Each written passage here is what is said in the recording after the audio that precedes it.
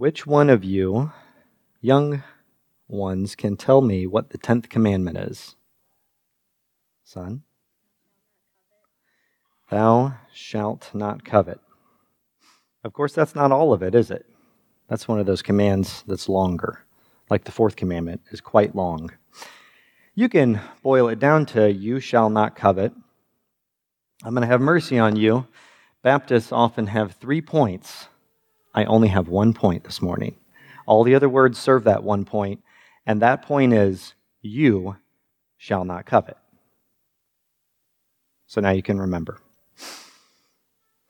What is coveting? What does it mean to covet? Wanting possessions? One definition is an unquenchable desire of getting the world. Often that's how I certainly am. Building my castle, building my kingdom for myself. I want everything. I want it all. There have been some rock songs recorded about that. I want it all, and I want it now. You got to appreciate the honesty of infants, because they're the same way as we are. They cry about it, and it's really annoying. But we think the same thing. I want it all, and I want it now. St. Augustine said, to covet is to desire more than enough. We are a discontent people. Enough is a word that doesn't calculate on our registry, at least not well. Because covetousness drives America. To be American basically means to be covetous. They're almost synonymous. But of course, coveting is not a sin that's new to America, and it's not new to you. You covet, and you come in a long, long line of coveters, which is why we have the command. And so as we read this verse, think, in what ways do you disobey God with your coveting? The verse, Exodus 20, verse 17, the 10th of the 10 commandments, reads like this. You shall not covet your neighbor's house. You shall not covet your neighbor's wife, or his male servant, or his female servant, or his ox, or his donkey, or anything that belongs to your neighbor. Kids, can anyone perfectly obey the 10 commandments? I'm getting very sobered. No. And as you get older, as you grow in the grace of the Lord, you realize more and more, I break them more than I ever thought I was even capable of. They tell us how to live, and they show us that we need a Savior. There are multiple uses of the law. They tell us how we should live, and they make us despair of ourselves. The law is the schoolmaster that drives us to Christ. Oh, I am that miserable sinner. Listen to the Apostle Paul to the Romans in chapter 7. What shall we say then? Is the law sin? May it never be. On the contrary, I would not have come to know sin except through the law.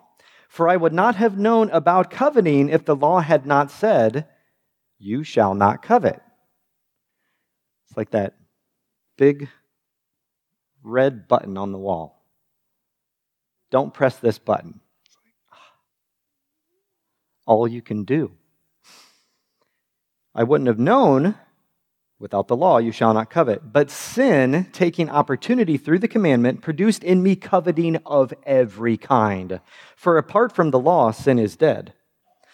I was once alive apart from the law, but when the commandment came, sin became alive and I died.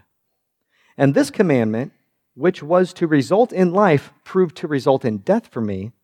For sin, taking an opportunity through the commandment, deceived me, and through it killed me. So then the law is holy, and the commandment is holy and righteous and good. Okay, you adults, you big kids, what is required in the 10th commandment?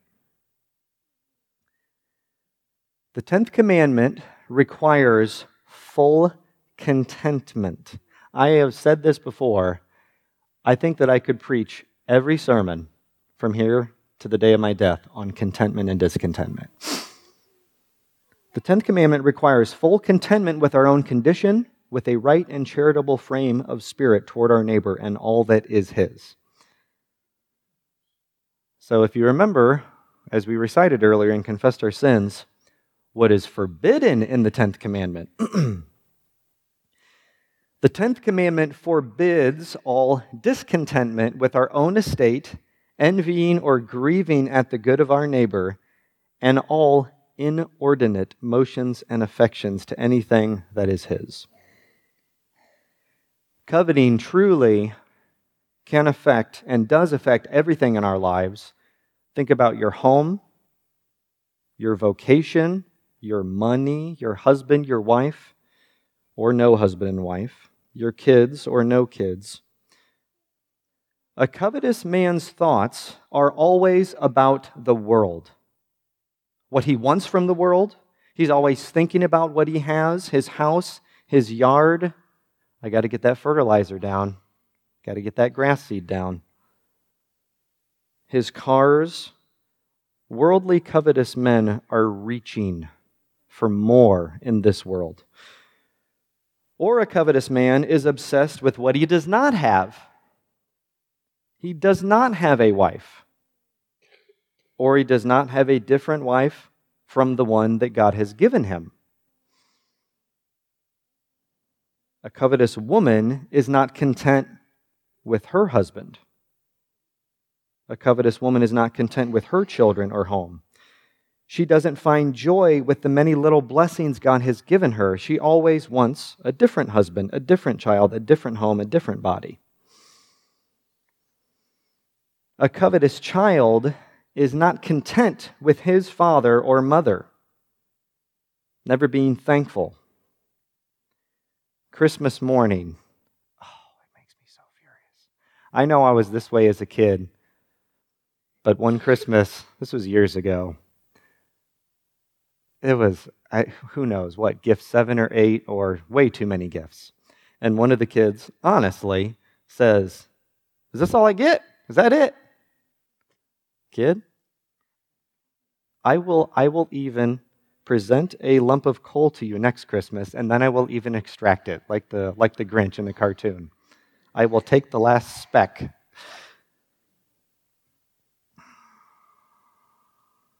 It's a bad attitude.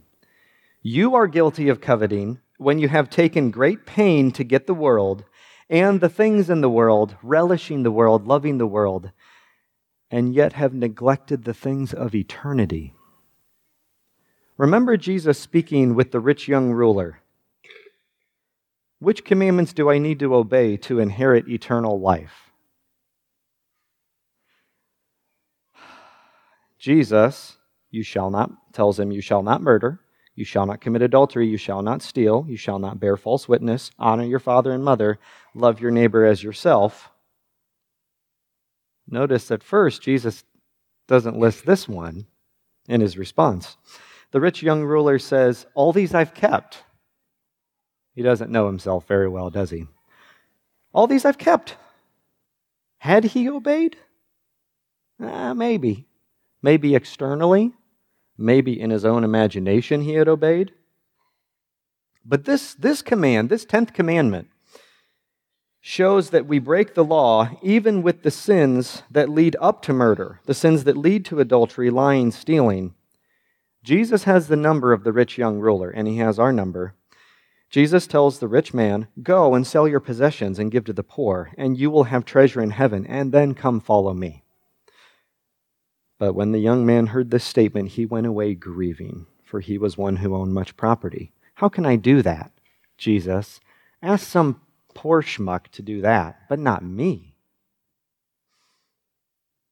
This man was full of coveting, and he traded eternity in heaven with Christ so that he could have his possessions here and now. But do you and I look down on the rich young ruler? You read Scripture and you're like, oh, that poor fool. What do you think that rich young ruler actually owned compared with what you own, compared with your possessions? If you were given Jesus' ultimatum, how would you respond?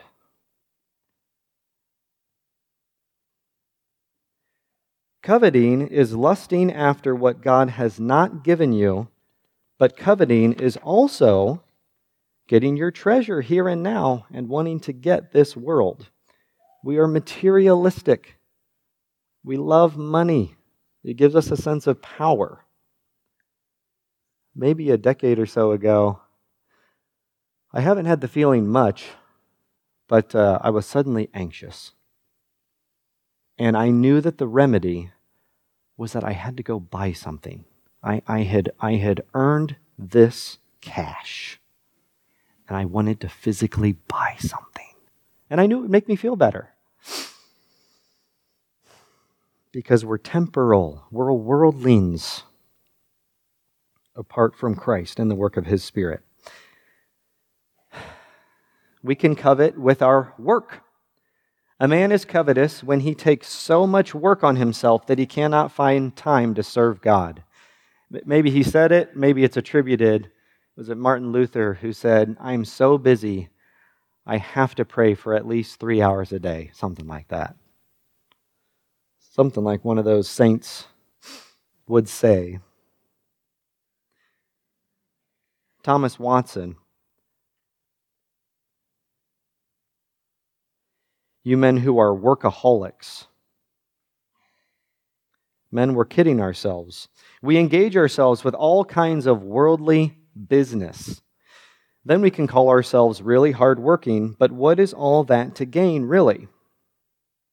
Well, for me, it's so that I can get away with neglecting other work. We play mind games with ourselves. Oh, not right now. I don't have time for that. You see, I've been so busy with work. Don't get me wrong, work is good. Jesus is working as His Heavenly Father is working. There will be good work to do in heaven. But we're often lazy to do the work that we need to do. We're covetous with our own time, and so that we often don't have time left to serve God and others. I used to drive on route for Interstate Batteries. And you have a lot of time. You have a lot of windshield time. I could give myself to listening to Scripture, to prayer. I could be praying for you. I could listen to good books. But often I listen to talk radio or podcasts, which is fine. But often how we are in the morning, we have God's Word that we can read. But maybe we get through that really quickly, check that off, and then the rest of the day we'll give ourselves to listening to the things that really matter to us. I need to be current on politics, current events. But if I neglect the heavenly things, I will be far less useful spiritually to my family, to you in this church, to the souls that God has put in my life every day. It's coveting the world as opposed to longing for heaven and for Christ. But back to you workaholics out there. You men deceive yourselves. You put in so much work, which all may be very good work, sure enough, but at what expense? At the expense of your wife and children God has put in your care? At the expense of prayer and studying God's Word? I'm always floored by Martha and Mary, which I'm going to read here for you. Oh, I'm so tired. I've worked so hard. I just need to relax now. I need to relax. Remember Martha and Mary? Martha was so concerned about all the busy work, all the preparations. She was covetous because she was consumed with worldly work. Let's just read it. It's too good. It's only 5 verses. It's from Luke 10. Now, as they were traveling along, he entered a village, and a woman named Martha welcomed him into her home. She had a sister called... Anybody? Mary. That's a trick. If you think people are doing this, ask an open-ended question. Suddenly, people wake back up. Now you know. And a woman named Martha welcomed him into her home. She had a sister called Mary, who was seated at the Lord's feet listening to his word. But Martha was distracted with all her preparations, and she came up to him and said, Lord, do you not care that my sister has left me to do all the serving alone? Then tell her to help me. But the Lord answered and said to her, Martha, Martha, you are worried and bothered about so many things, but only one thing is necessary, for Mary has chosen the good part, which shall not be taken away from her. Now, any of you ladies here consumed with the things of this world rather than the things of God,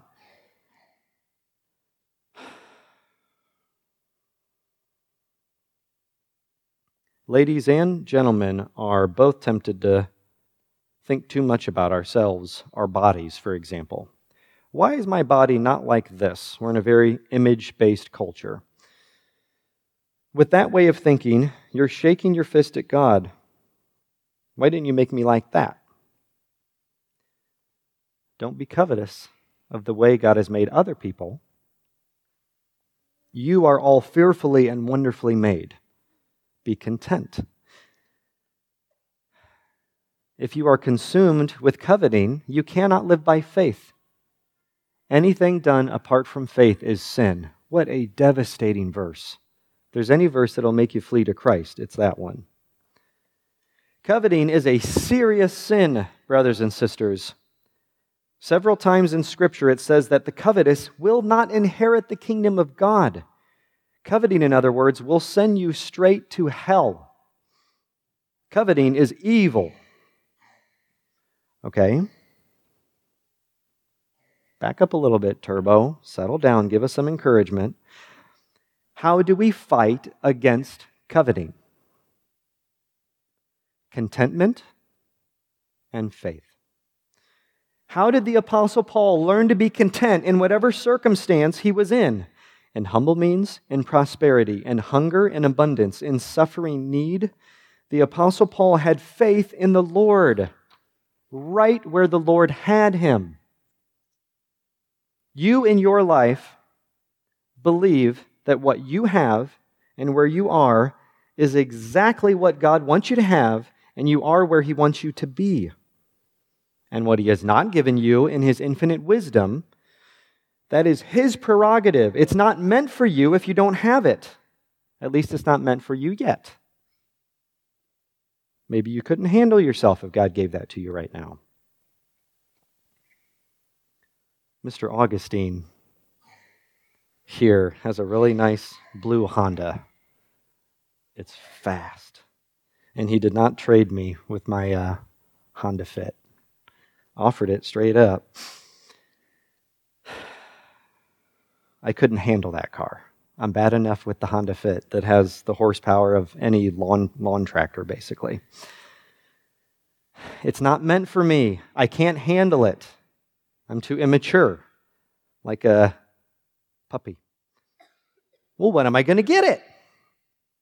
Don't covet. Coveting will lead you to hell. Be content with Jesus. Seek first His kingdom and His righteousness, and all these other things will be added to you. If I worry myself about why I don't have what other men have, I don't have their gifts, I don't have their house, I don't have his wife.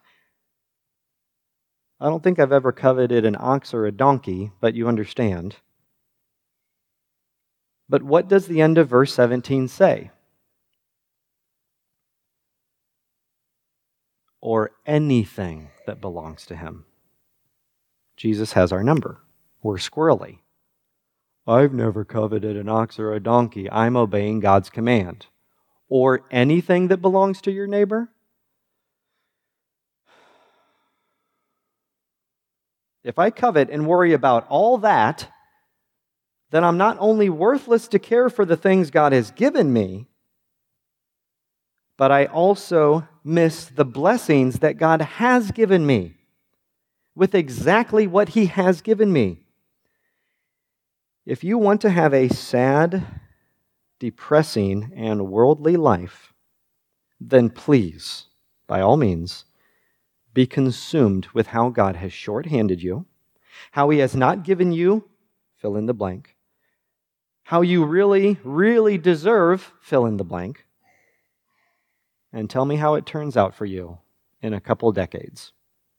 It won't be pretty, because Scripture says, seek him first, and he will give you all you need, which is him. Seek him, and he gives you himself. Do you covet and wrongly try to change your spouse into something they're actually not, for better or worse? You're the one who needs to change and to be content. You're the one. And if you're not yet married, then become the man or woman who is worthy of marriage. Just learn what God is teaching you if you are not yet married.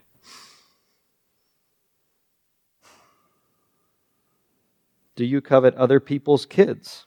First be content with yours and put in the hard work of training your kids what it looks like to be disciplined and to be godly. Do you covet the spiritual maturity and wisdom of somebody else? Seek Christ. They're spiritual and wise because they love Jesus. Seek Christ, and he will give you all he needs, and that's him. The Apostle Paul writes the Ephesians, but immorality or any impurity or greed must not even be named among you, as is proper among saints. For this you know with certainty, that no immoral or impure person or covetous man who is an idolater has an inheritance in the kingdom of Christ and God. Immoral, impure, covetous, idolater. Not good company there. Because when we give ourselves to immorality, impurity, idolatry, it's wrapped up in covetousness. And when we pursue those evil things, we have no inheritance in the kingdom of Christ and God. Now, do you know why men are delaying marriage today? Some women are delaying marriage today. A lot of men are delaying marriage. Today, men don't need a wife. They have all the virtual women they could ever possibly imagine to need. Video game women, pornographic women. Why have a real wife when you can have all the virtual women you could ever want? After all, obeying God and loving a real woman, a real wife, that is good, hard work. And besides, lusting after women and committing indecency with my eyes and my body, that's really not that bad anyway. I mean, it's not like I'm actually committing adultery. Wrong. You see, this command, you shall not covet, it gets to our hearts. It gets to the root of our sins. The previous commands already covered, you shall not commit adultery, you shall not murder. God knows us well. If we simply had those commands, don't murder, don't commit adultery, then we would give ourselves a pass. We would think that we're obeying God, like the rich young ruler, because we're conforming externally. But Jesus says, because he has our number, he knows our frame. Jesus says in Mark 7, that which proceeds out of the man, that is what defiles the man. For from within, it's like The Mask of the Red Death, Edgar Allan Poe. That which proceeds out of the man, that is what defiles the man. For from within, out of the heart of men, proceed the evil thoughts, fornications, thefts, murders, adulteries, deeds of coveting and wickedness, as well as deceit, sensuality, envy, slander, pride, and foolishness. All these evil things proceed from within and defile the man. This command, you shall not covet, it exposes us. For the lawbreakers that we are, the lawbreakers with our hearts, our eyes, our minds, God, write your law on my heart. How can a young man keep his way pure? by keeping it according to your word. God has blessed us with this commandment, you shall not covet anything, so that we will not give ourselves to lust, to fornication, to adultery, to immorality. Just go back up the commands so that we will not have other gods before Him. This command, you shall not covet, is given to us so that we will give ourselves to contentment. I'm content with my home, with my wife, my husband, my children, my job, or the lack thereof. I am content. It is well. If you don't know that hymn and the story behind it, go Wikipedia or whatever. It is well, the hymn. I am content. It is well. The best way to fight covetousness is to be content with what God has given you. You really think you would be happy with another wife who is not your current wife? Or you wives who are covetous for a different husband other than the one He has given you? You really think so? I mean, I can also light a stick of TNT and blow it up, but that doesn't make it a good idea.